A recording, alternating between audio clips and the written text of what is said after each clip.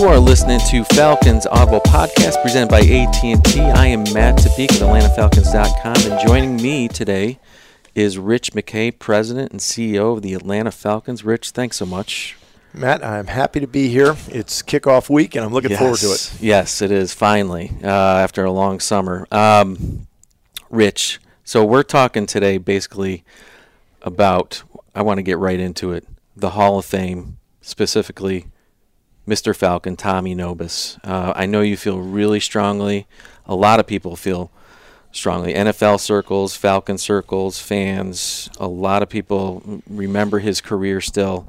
But it's of particular interest right now because you have a letter that's going to come out on AtlantaFalcons.com, and you can tell us a little bit more about that. But also the Pro Football Hall of Fame is going to include 20 inductees in its 2020 centennial class, including 10 seniors, 5 modern players, 3 contributors, and 2 coaches.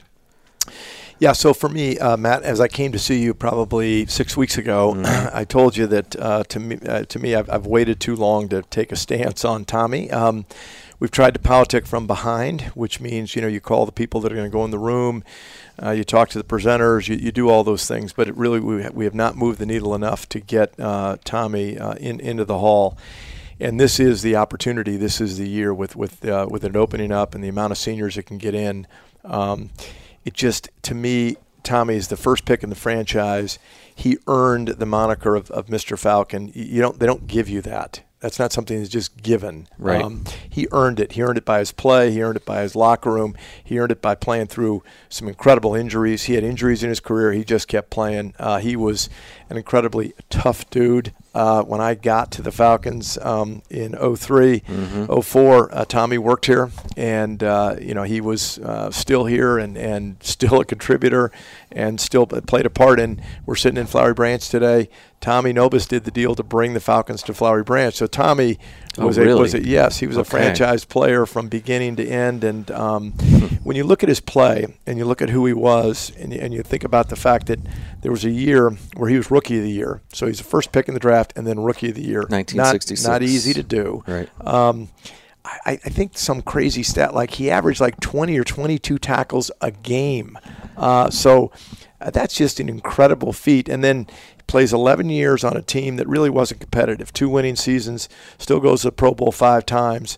I can just tell you from my own experience with my dad, having coached an expansion team, that is not easy. Right. The Falcons won 50 games in his 11 seasons. That's not a lot. And, the first question that people say, even in the building here today, it's like, we mentioned Tommy Nobis, and the first thing people say is, why isn't he in the Hall of Fame? What happened? Yeah, I don't know. He legitimately should be, because I think I went through it myself in Tampa when I was working in Tampa and Leroy Selman first came up. It really wasn't that hard to get him in. He was the first pick in the franchise's history in Tampa. He had been the legitimate carrier of the water. Those were better teams, 3 of those teams of his 9 years. He went to the playoffs, but Leroy only played 9 years. Right. And so he got in pretty easily. And to me, nobody carried that water for Tommy in that room because his play certainly did. And I just think now we need to just heighten the awareness and say, listen, for respect for our franchise, for respect for our franchise player, for respect for the guy that truly gave everything he had to the game of football, Tommy deserves a nod in the Pro Football Hall of Fame. You had made some points in your letter that's going to come out, and you brought up Leroy Selman.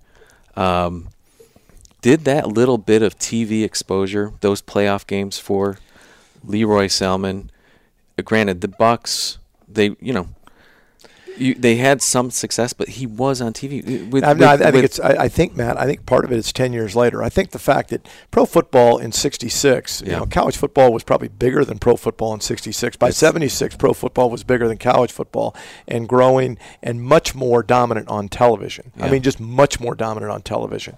And therefore, Leroy had a bigger platform. Yes, he played an NFC championship game. He played on some better teams. But I think also that he came at a better time. Yeah. Yeah. Tommy, and then I think Tommy's perception, and we write it in the article, Tommy's perception was a little bit of, well, he was a great college player and not that great a pro. He was a great pro. He was a great college player. I mean, there's nobody in the history of the game that was voted the best offensive lineman in college football, and in the same year voted the best all-around player because he played on defense. Yeah. And that is that gets you on the cover of Sports Illustrated, and he just was a wonderful football player. I think that's important to bring up and just kind of reinforce to people. There was no internet, no social media. There wasn't TV. Not everybody had TVs in their houses back then. And here, the big thing was newspapers and magazines, and if you had a TV, and radio.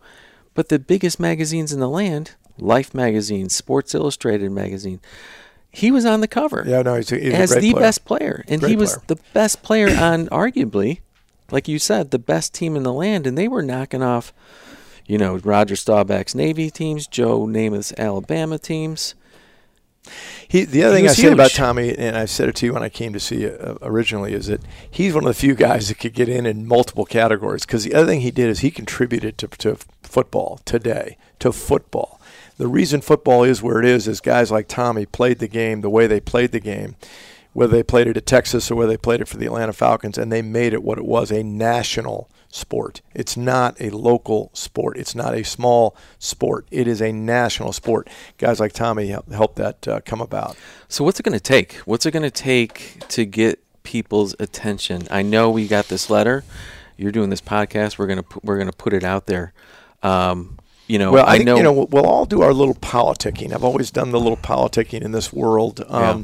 But I think in the end, it's going to take some people at the top of the chain that are in that Pro Football Writers group to help carry that water. They've got to be ones that give credibility to it. This will be a very unusual year. To have this many people get in, 10 seniors, it will be very unusual in how they vote and how this transpires. This will not be a 2-hour meeting. No. So it'll be interesting. We'll definitely look into it and figure out how we can influence it if we can. But to me, I don't think we need to influence it. I think his record speaks for itself. Well, you mentioned influencer. In 2015, Peter King named you number 10 out of the 100 most influential people in the NFL. Yeah. Lucky me. Well, probably because of some rule change that year that he was – actually, you know what that year was? He was happy about we moved the extra point. Oh, okay. But to me, I've been in the league a long time. I know a lot of people in this league. And I think when you look historically and you look at franchises and you say, okay, who's their seminal player, right? When you looked at the Seattle Seahawks, you said Steve Largent. When you looked at the Tampa Bay Buccaneers, you said Leroy Selman. Those were franchise players on expansion teams. And expansion teams in the 60s and 70s, here's what they were given, okay? They were given, if they were playing poker and you were in charge, you got 5 cards, the expansion teams were given 1 card to play poker against the other people that had 5 cards. Just realize it's kind of an unfair match. That's what they were given. But these seminal players, like Tommy, like Leroy, like Steve Largent, they overcame it. And they performed at the highest level. Yes, they don't have the win-loss record to show because that's not the franchise they were in.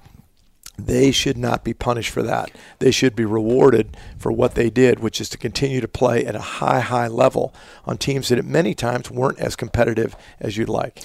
That's such a huge important point too, because it has changed now. When the NFL hasn't had an expansion team in quite some time, but they want those teams now to succeed immediately. Well, free agency changed it, Matt. So 92, free agency comes in, 93, free agency comes in, and then 95 is the expansion year of Jacksonville and Carolina. And the rules were modified at that point, and there was a lot of us that sat in that room and said, hey, we need to modify these in a way where these teams can win and win fast. Why? Because here you've got a new community that's invested a lot of money, a lot of emotional capital. They've got a new brand. They want to get behind it. Why are we going to give them the rules from the 60s when New Orleans and Tampa came in, or 70s when Seattle and Tampa came in, with no chance to win? Why would we do that? So I think it's much for the better. I had a lot of interviews after Carolina and Jacksonville both went to the championship game in their second year saying, don't you feel bad that Tampa? No, I don't feel bad because I was part of what went on in Tampa. I've seen, since I've been here in Atlanta, what went on in Atlanta at the start. It just wasn't fair. Speaking of Tampa, your first pick, Warren Sapp, ended up pretty good. Your dad's first pick, Leroy Selmon, was pretty good. That's pretty crazy. They're both in the Hall of Fame, which is Leroy Selmon. You gave me the thing that Coach Van Broecklyn said about Tommy Nobis, which was he pointed to him in a locker and said, there's where the team dresses. That's a pretty cool thing. I would just say that in my dad's days, he used to say about Leroy that when he thought about the team after the first couple of years, because we lost 26 in a row, he said that there was absolutely nothing positive to think about except when Leroy Selmon popped in your mind, you smiled because you knew how he played, you knew who he was. The beautiful thing about both those men is think of what Tommy's done off the field. Think of what he did with the Nobis Foundation. Think of the fact that he started it for nothing for kids that kids that have many, many challenges. And now it's crazy. He's impacted something like 25,000 lives. He's done all this. The Nobis Foundation, I was driving in this morning. Coach Reeves was doing an ad for the Nobis Foundation on Coach Dan Reeves? Yep, on one of the radio shows. And it was like, there is Tommy's legacy. Sitting there today, on the radio in Atlanta where he was the first pick in 1966. It's interesting you bring up Dan Reeves. He played for those early Dallas Cowboy teams. He played with Mr. Cowboy Bob Lilly. There's a quote. I don't have the quote, Rich, but he ended up being coach here, but he's played with some great players, and he said that he thought Nobis was definitely worthy of the Hall of Fame. But back to the Tommy Nobis Center, founded in 1977. I think they had like 3 people initially working there. Now it spans over 24 states. They help people across 24 states, basically influencing and helping 25,000 people. Basically, it's helping people with disabilities find meaningful work, which is just incredible. Great guy. Yeah, great player, great human being. And, I wanted to bring up your past with your dad, too, because you guys know defensive players.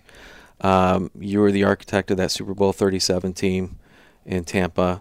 I think I don't know who you got to talk to, but I feel pretty confident that you're gonna reach the right people. I think what we said, you and I, when we talked about it, is it's just time. It's time for Tommy. It's time to acknowledge the franchise. It's time to acknowledge the franchise's seminal player, in Mr. Falcon, if you will, in Tommy, who had an impact from the day he got here to today, and that's a long time. I think that's a perfect way to wrap this up and just plug the fact that your letter will be out on AtlantaFalcons.com Thursday morning, along with this podcast, along with a bunch of other stuff about Tommy Nobis. But appreciate you guys doing it, Matt. We got to keep pushing it. Yeah, for sure, and look forward to you at some point this season hopping back on the podcast here. We'll talk to you. All right, thanks, Rich. Thanks.